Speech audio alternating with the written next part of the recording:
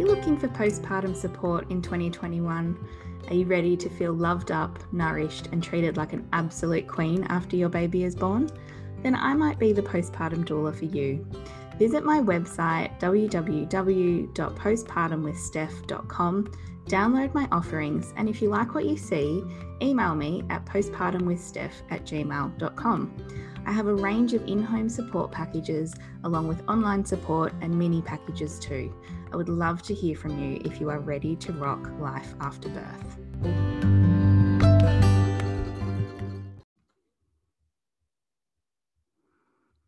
This episode of Postpartum Stories with Steph was recorded on the stolen land of the Wurundjeri people of the Kulin Nation.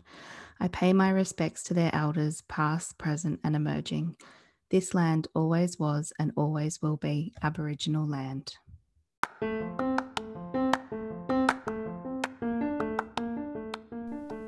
Welcome to Postpartum Stories with Steph. Candid conversations with mums and sometimes dads about the precious yet chaotic time that is life after birth. My name is Steph, woman, warrior, wife, mother, coffee lover, and feminist. I'm a postpartum doula in Melbourne, and you can find me on Instagram at postpartum_with_Steph with a PH. Through this podcast, I will chat to women and birthing people in a real and raw way about their postpartum experience. So sit back, grab a cuppa, even if it's cold, take off your bra and enjoy.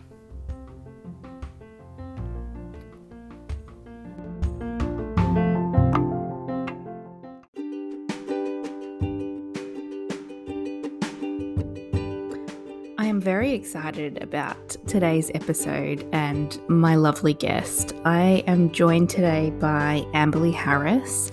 I'm sure many of you know of her. Amberly is a breastfeeding consultant. She's an endorsed midwife, and she does amazing work in helping women along their breastfeeding journeys. I've actually had her on the podcast before. If you haven't listened to it, it's episode 10, where she talks all about breastfeeding, all of the tips and tricks and tits, lol. But this episode is purely about her own postpartum journey with her two kids. And I've been wanting to get her back on the show for months and months and months now.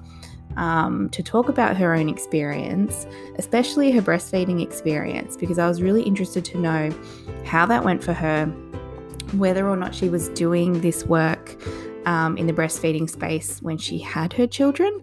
And so, yeah, she really shares openly and honestly, and she has a really beautiful postpartum story too. She's got two kiddos, Lawson and Avery. And yeah, she talks a lot about what that early postpartum time was like for her breastfeeding experience, and how that shaped the work that she does now. So I really hope that you enjoy it, and I will leave all of Amberly's details in the show notes. But you can find her on Instagram. She's at Maternal Instincts by Amberly. And yeah, connect with her there if you're interested in getting her on board for your own breastfeeding journey. As always, if you enjoy this episode, please leave a 5-star review and write some nice words. I would really appreciate it. And I hope that you have a lovely day.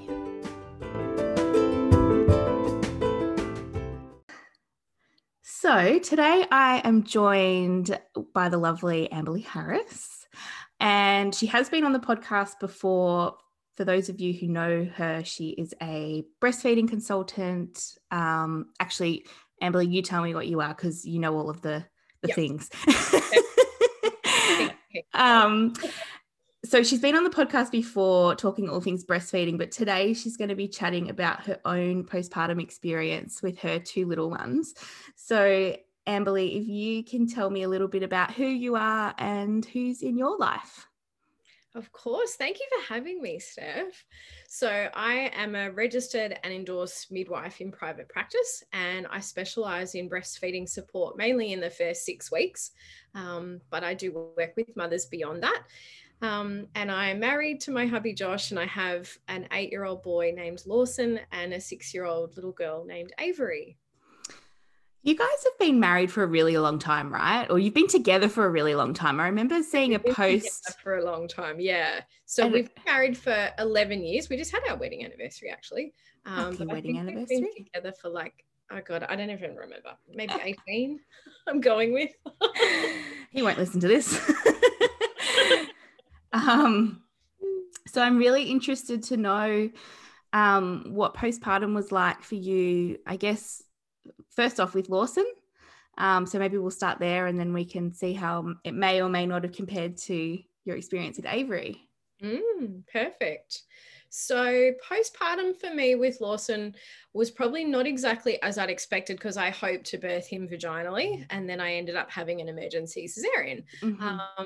So the sort of first few days for me were, still really positive. I had a very positive cesarean experience. It just wasn't what I'd planned. So I think I was processing the birth that I really wanted, and I may be mourning that.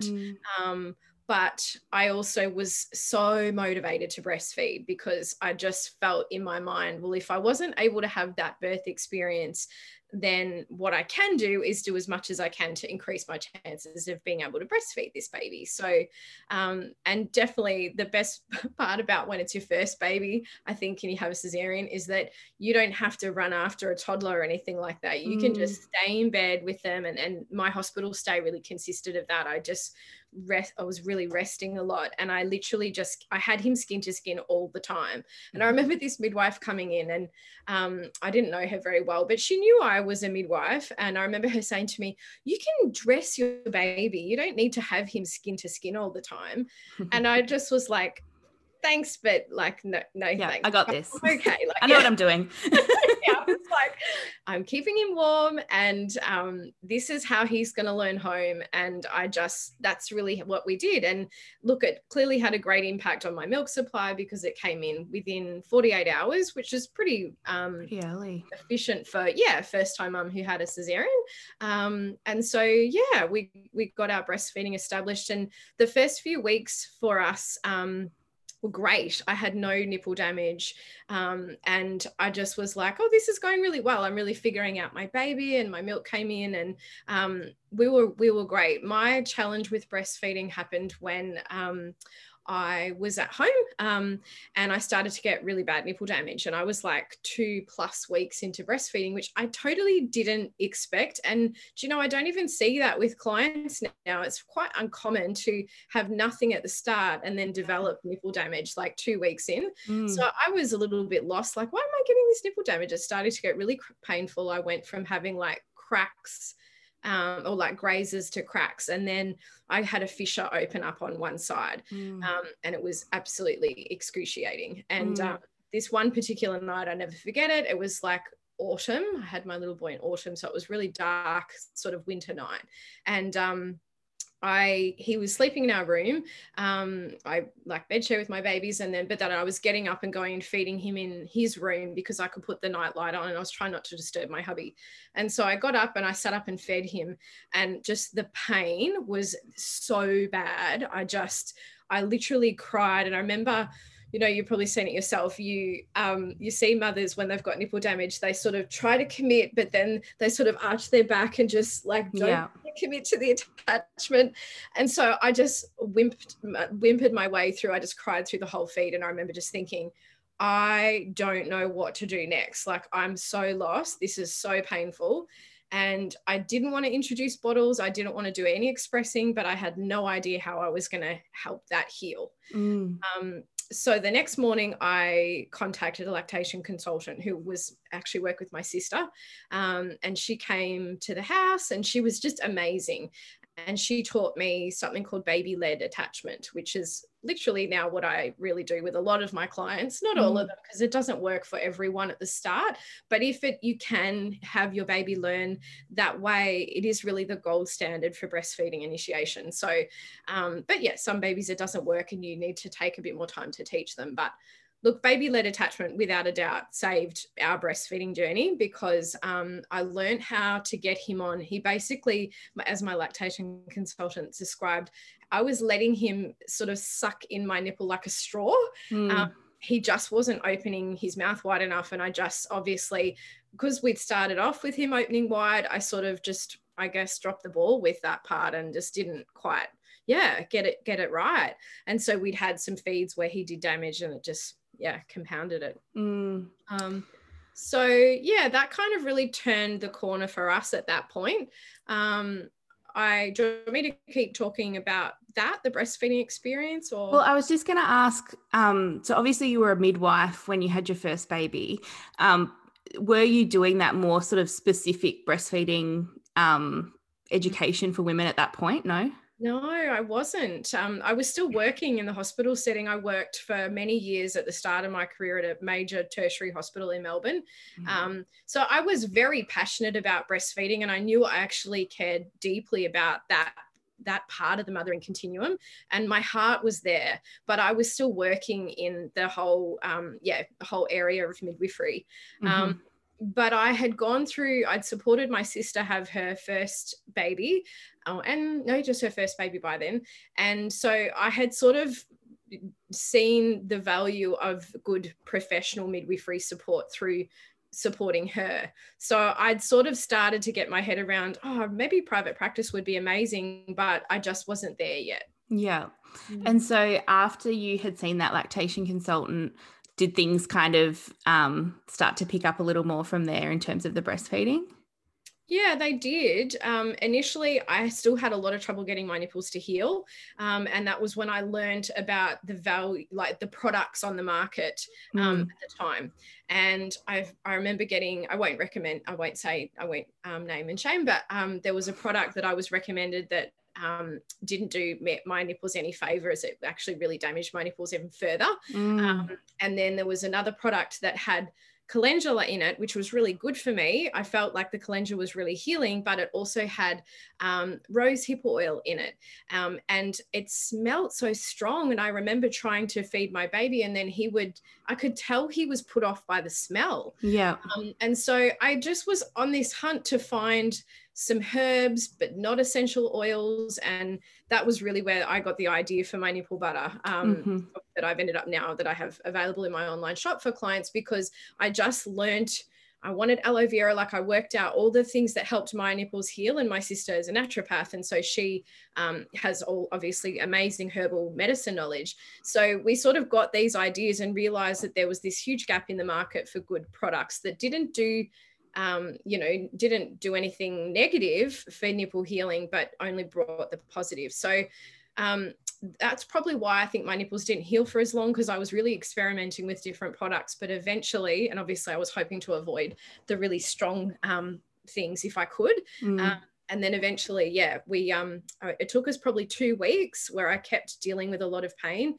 And then we just kind of reached our mojo. We just suddenly everything started to fall into place and everything started to heal. And I just was elated, because I was like, oh my gosh, I can see through this. I'm actually going to be able to do this. And this is all fall into place. So it was a really amazing experience. And those first few weeks, or even those first few days, can be really make or break for some women in terms of breastfeeding, depending on the support they have and the information they have. And it's if you just get through, through those, really hard moments. And that's not to say you should persist if, you're not feeling it or it's, affecting your mental health. But it's amazing how quickly it can change to be okay.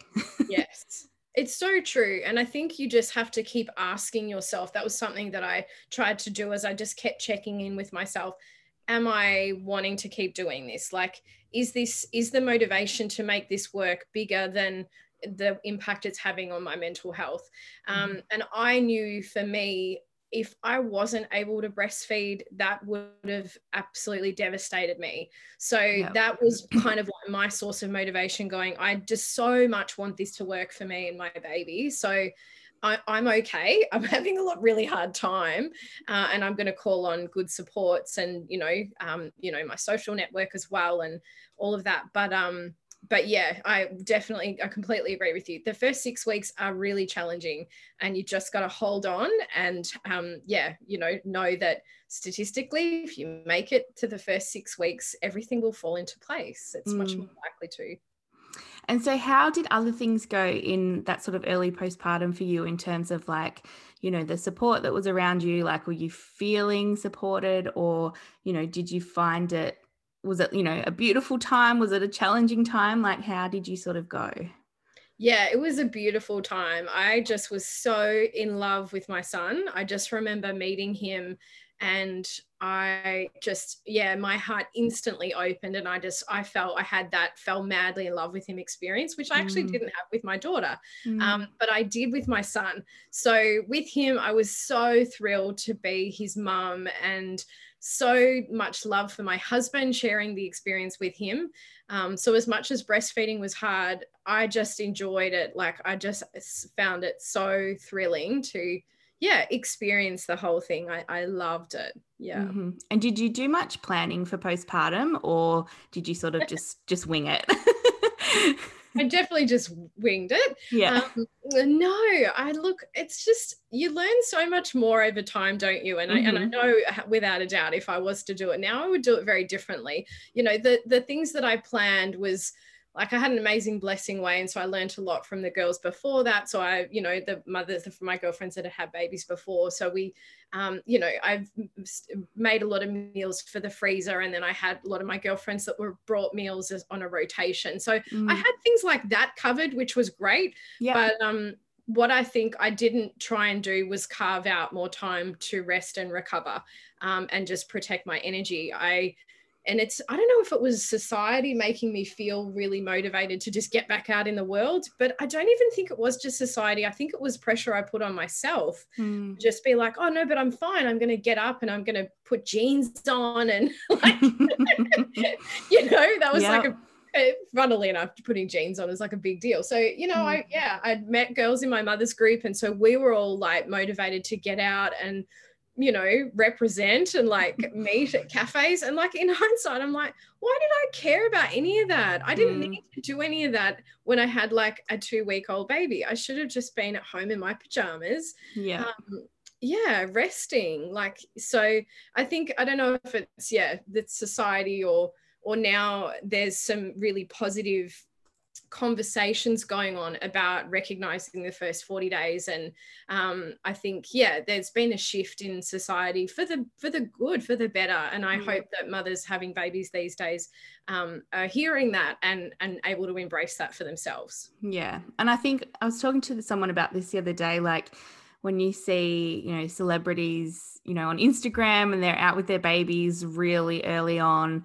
And so you kind of feel like, oh, I should be able to do that too. And you don't realize that like they have a lot of help. Yes. Okay. They have a lot of money and a lot of help. And there's probably, nannies and chefs and, all sorts of people there behind the scenes. And we don't really have that. Exactly. Nice. We don't have that.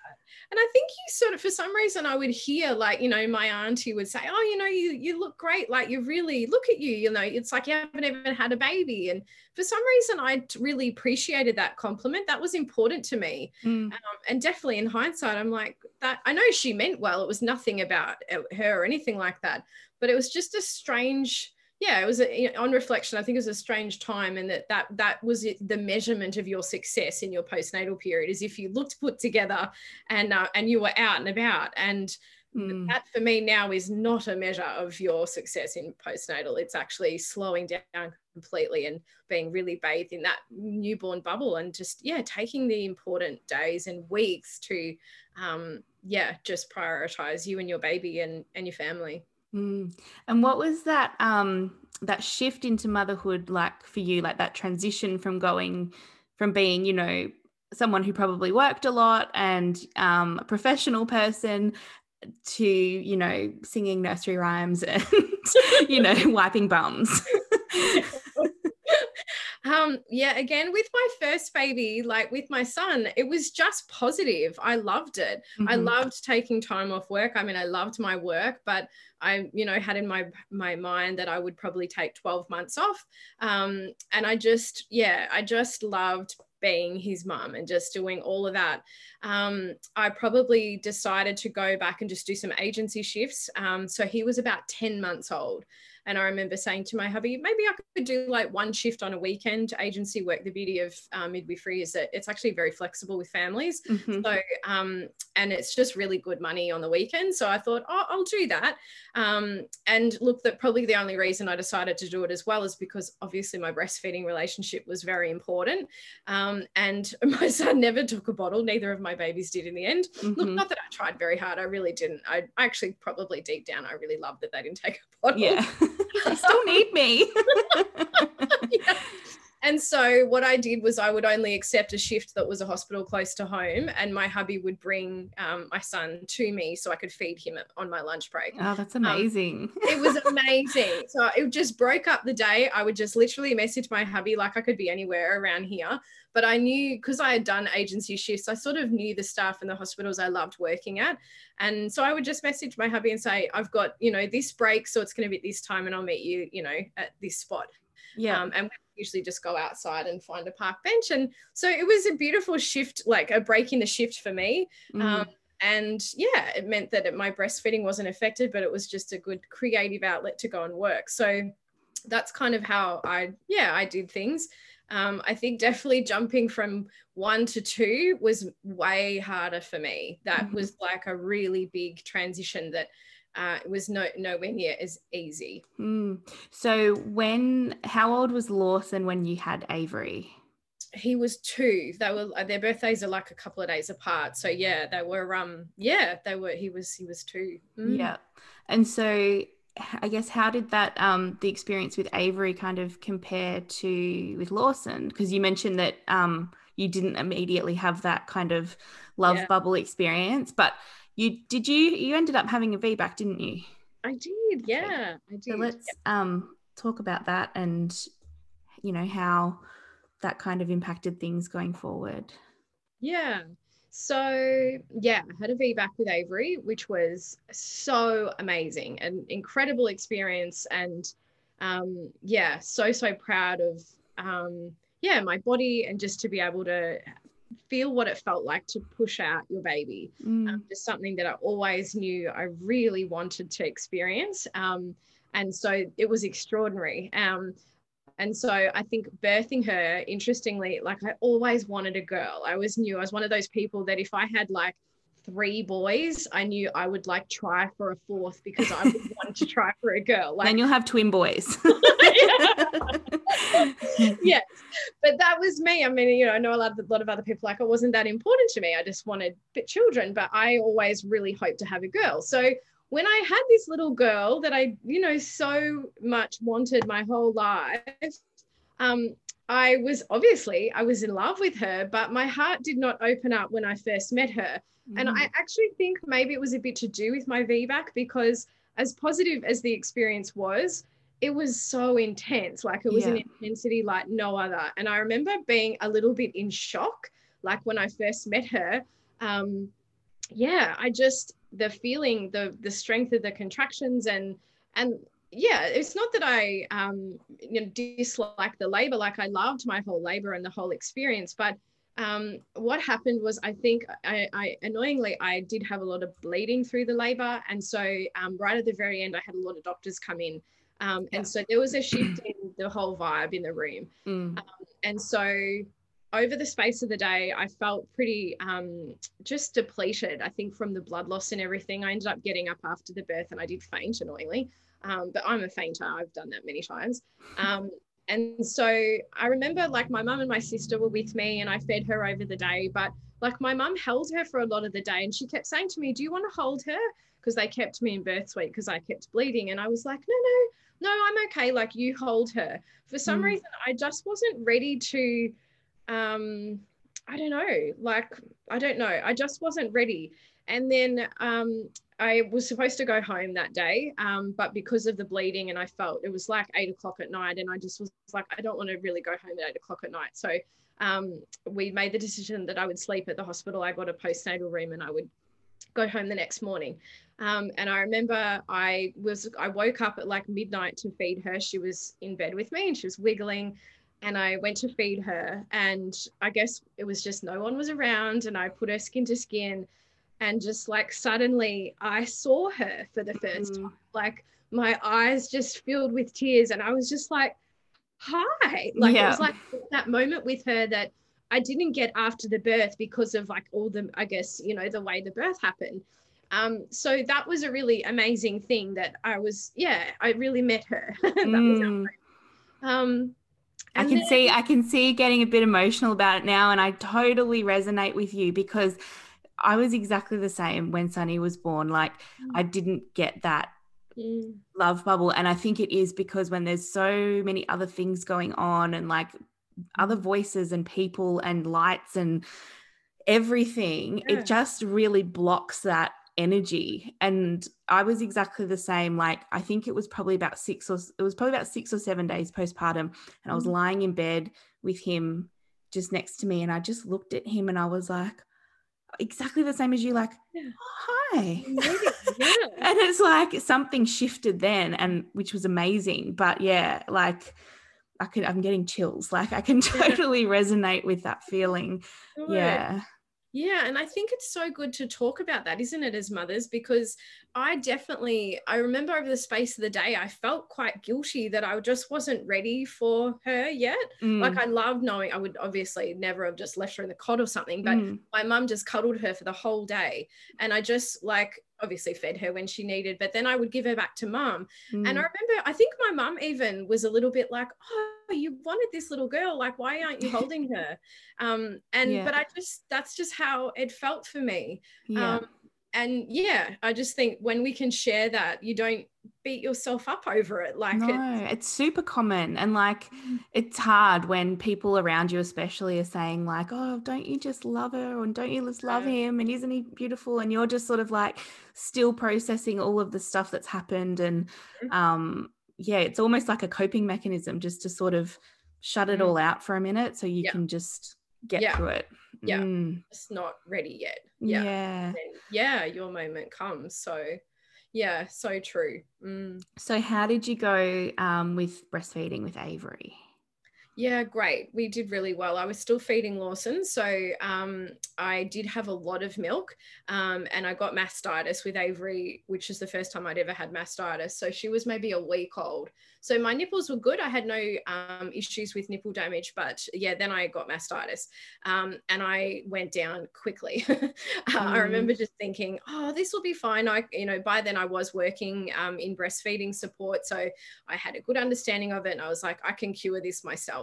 And so I, did as much as I could to try and get it to clear. And I remember like 24 hours passed and yeah, no, I was really struggling. And I would get Lawson to try and feed because he could clear a lot more than Avery could. And so he was doing a great job because he's a toddler. So he was like, if I offered him extra feeds, he was like, of course, yes. I'm here to help.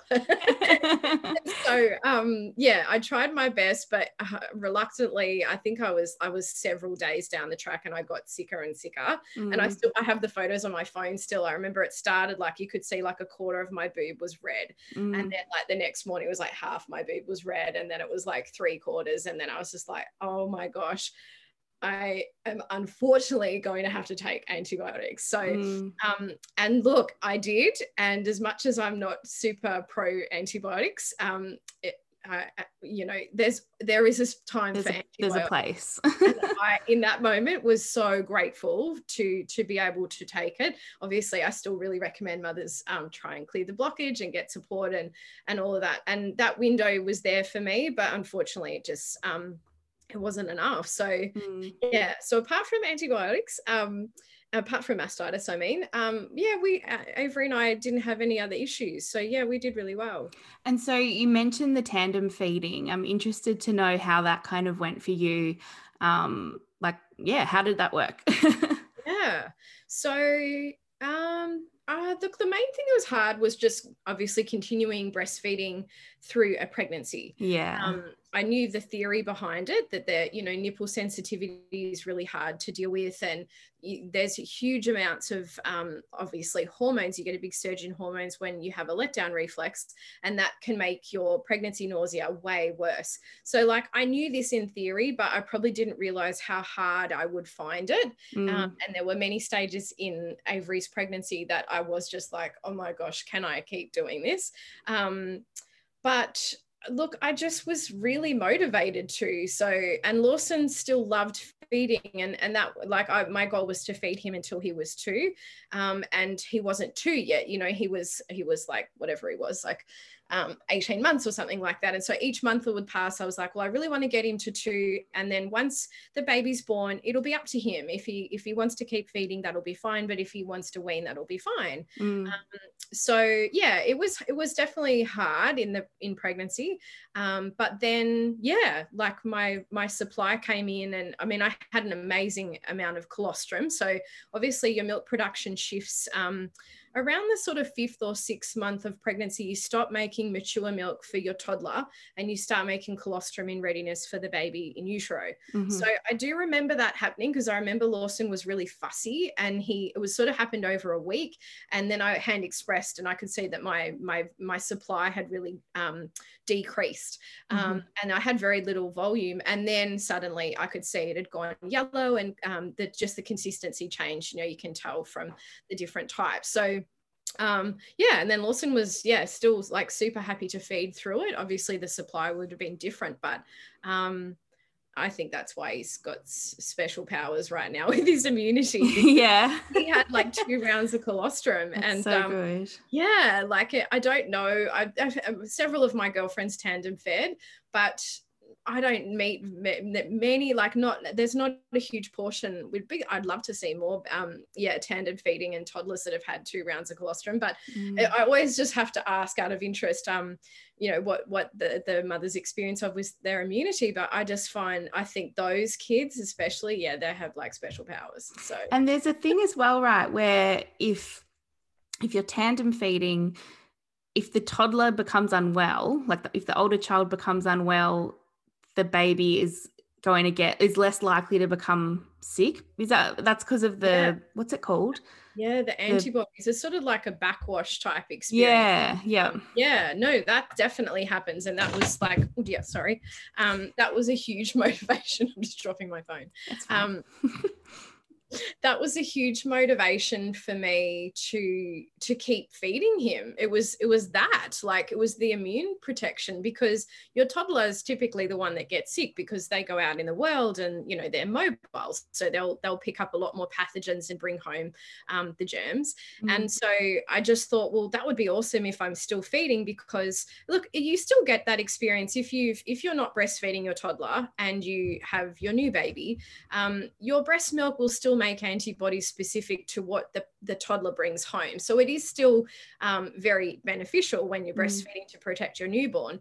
But when you're tandem feeding, it happens in a much more, I guess, powerful way, because your toddler, like exactly as you said, like they breastfeed, their saliva comes into contact with your breast milk, and then it makes those very specific antibodies. So, and then, your baby receives that as well when they breastfeed. So it's just this incredible way to protect both of them, but really your newborn, because your newborn's the one that you don't want to get sick, or at least you want them to have a much milder version of any illness. And I noticed that too with some of the mums I work with who are going from 1 to 2 kids, that if the whole house ends up getting sick with something, the baby always has such a milder version of what everyone else has got, or they just don't get sick at all. So our boobs are powerful, hey? Yeah, aren't they just so cool? So how did you go with that that transition from 1 to 2? I found that a lot harder, definitely. I think just what was probably the hardest part? Obviously the feeding side of it was fine. That was all good. I think it was just more that, you have a toddler that needs you, and that toddlers are demanding. And I just found it really hard to be there and meet Lawson's needs, but also obviously need to really be there for Avery. I felt the most stretched I've probably ever felt in my life, like through that sort of Avery's first year. I do remember, I just felt overwhelmed. Motherhood just was that was a hard year for me. And yeah, I don't really know. I just think emotionally, I don't know why. It was, I mean, Avery, she just slept like a normal baby, but she woke a lot, and that's just how, how I think new babies are. Like, they wake frequently. I wasn't trying to solve any of that, but I probably was really tired. And because I bed share, and I would just feed her all through the night, but then Lawson was often still coming into our bed as well. And so my hubby is amazing, and so he would often go and get into bed with him, because we couldn't all fit in the same bed that size. We haven't got a king size bed since then, but we didn't. So I know, you almost need to get like a king. Well, I've actually seen a lot of people do like a king and then add a single bed on for the toddler. It's amazing. Like, the whole room is bed. That's very smart. Yeah. That would be perfect, I think, if you did that. Because that night parenting is still very important to me. My kids still often, Avery pretty much every night, will end up at some point in our bed. And that's just how I love to mother. I know, for some people, they might listen to that and think, oh, that sounds like so much work. But it's just very important to me. And so it's a hard season of parenting when, you've got two of them that kind of still really need you at night. So probably in hindsight, maybe that was part of it. I also, I think, felt more isolated than ever before in that year, because some of my girlfriends, I had my mother's group with Lawson, but then by the time Avery had come along, there was only, I think, 2 of us that were having a second baby, and a lot of the others had moved away. And so my social network, like my family, are not close enough to hang out during the week. And a lot of my girlfriends were not having babies, they were working. So I think I'm a very social person, and if I can't go out and chat, it affects my whole vibe. So I just think a lot of those things sort of maybe played a role, and that's just why it was just a heavy kind of year. And it's hard to, like, with the mothers group thing, like you said, people either might not have more children or they move away, and then it's kind of a shame that we don't get to do mothers group again with, when we have multiple children, because it's sort of not realistic to think that people sort of keep living in the same areas for years and years and years. And it would be good if we could attend second time round. I know mothers group's not for everyone, but it's still nice to have that option to meet new mums. Sure, exactly. And it does depend on, obviously, the people in your group. And I felt so lucky that I really clicked with several of the girls, and I'm still friends with them today. We still hang out, and our kids go to the same school. And I just felt like I just was so lucky, the girls that I did meet from Lawson's group.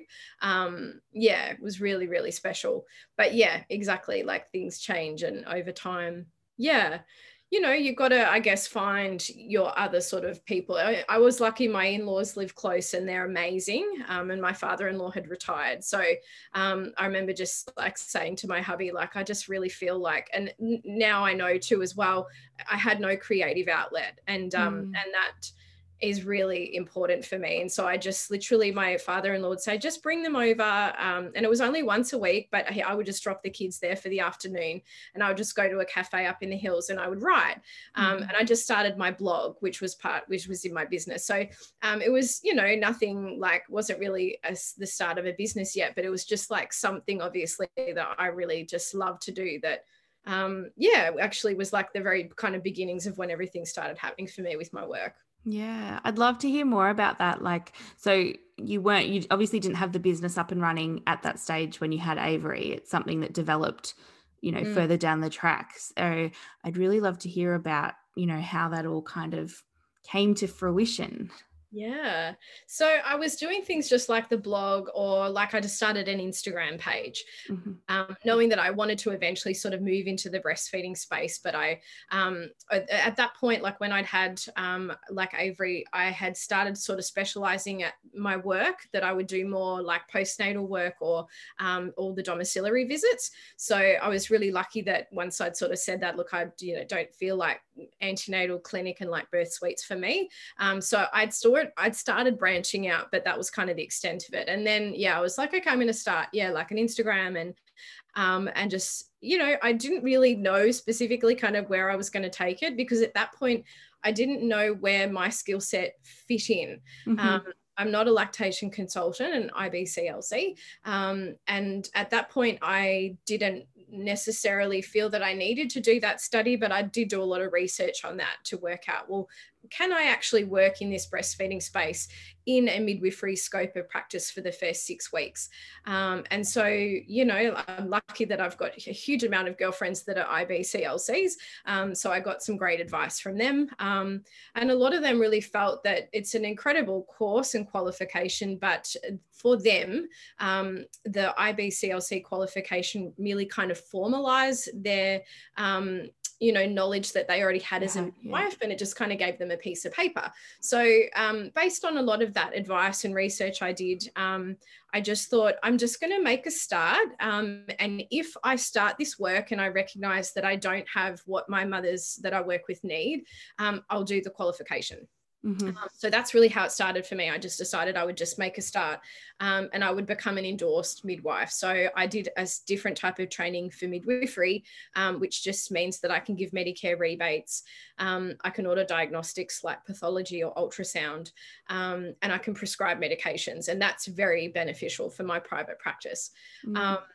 So I really just like made a start with it. And I'm now 4 years down the track, and I haven't done the IBCLC qualification. Mm. I collaborate with an amazing GP IBCLC, but I refer to her if I ever need to. But look, to be honest, with a great collaboration, you often, you don't necessarily need that. And I just really stay in my lane. I just focus on the first 6 weeks, and specialize in positioning and attachment, which is what we as midwives are obviously trained and skilled to teach. So how did you make the decision though to not go back into midwifery, like in a hospital setting? Like what was that, where was that turning point for you? That's such a good question. Probably I just reached a point that I felt that I felt just disheartened working in the hospital setting, and it just wore me down. Eventually, I was like, I just don't feel like I can have a positive impact on a mother's breastfeeding journey in this space. I think that women need much more support when they take their baby home, and we are sending them home often before their milk has even come in, and just like wishing them luck. And I just thought, this is just not how I want to work. It was like I would say goodbye to them on the ward, and all I would think was, oh, I would love to be able to come and see you and keep working with you because I know I can help you. But, women are just on their own. So that probably was part of it. I just couldn't deny the fact that I didn't feel like I could give my best to the mothers I was working with. And so I started my business, and was just really lucky that my husband was supportive, and we could go through that transition period where my business wasn't making money, obviously. But I was making video content and just looking at other ways that I could help women if I geographically can't, work with them. And I'm in the middle of making a documentary. So I was just sort of like working on other areas as a growth of my business, and it, to have those multiple streams of income. Was just sort of something that I wanted to do, that I could do, through being sort of at home still with having young children. Yeah.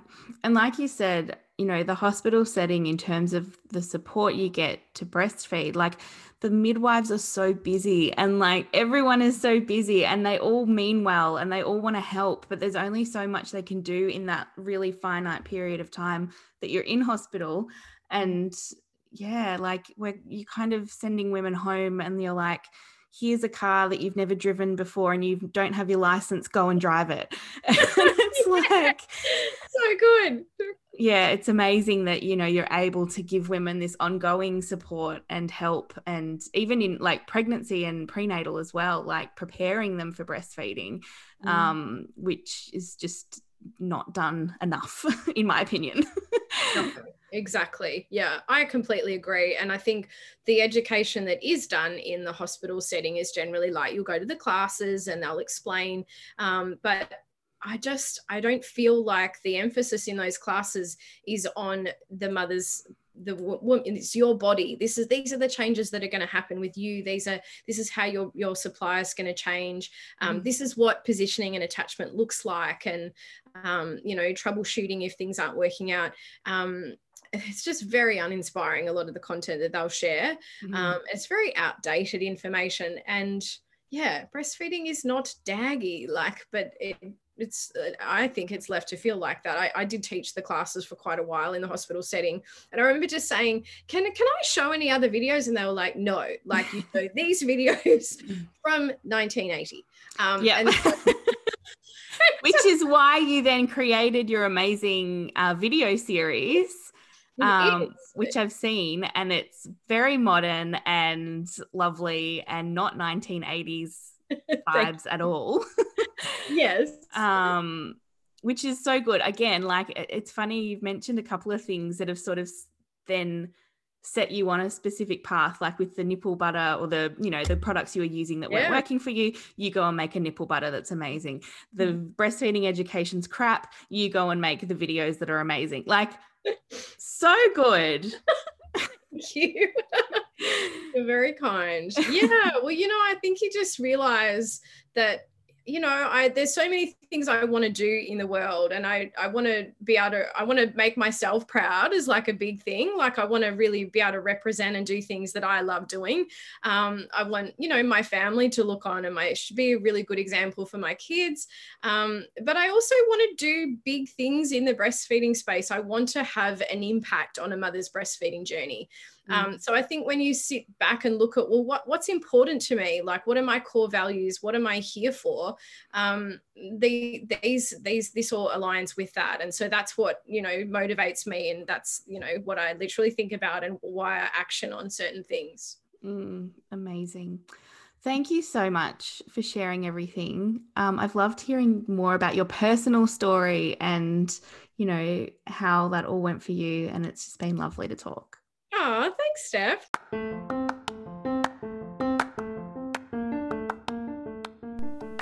Thanks for listening to today's episode. Please come over and say hi on Instagram. That's where I like to hang out.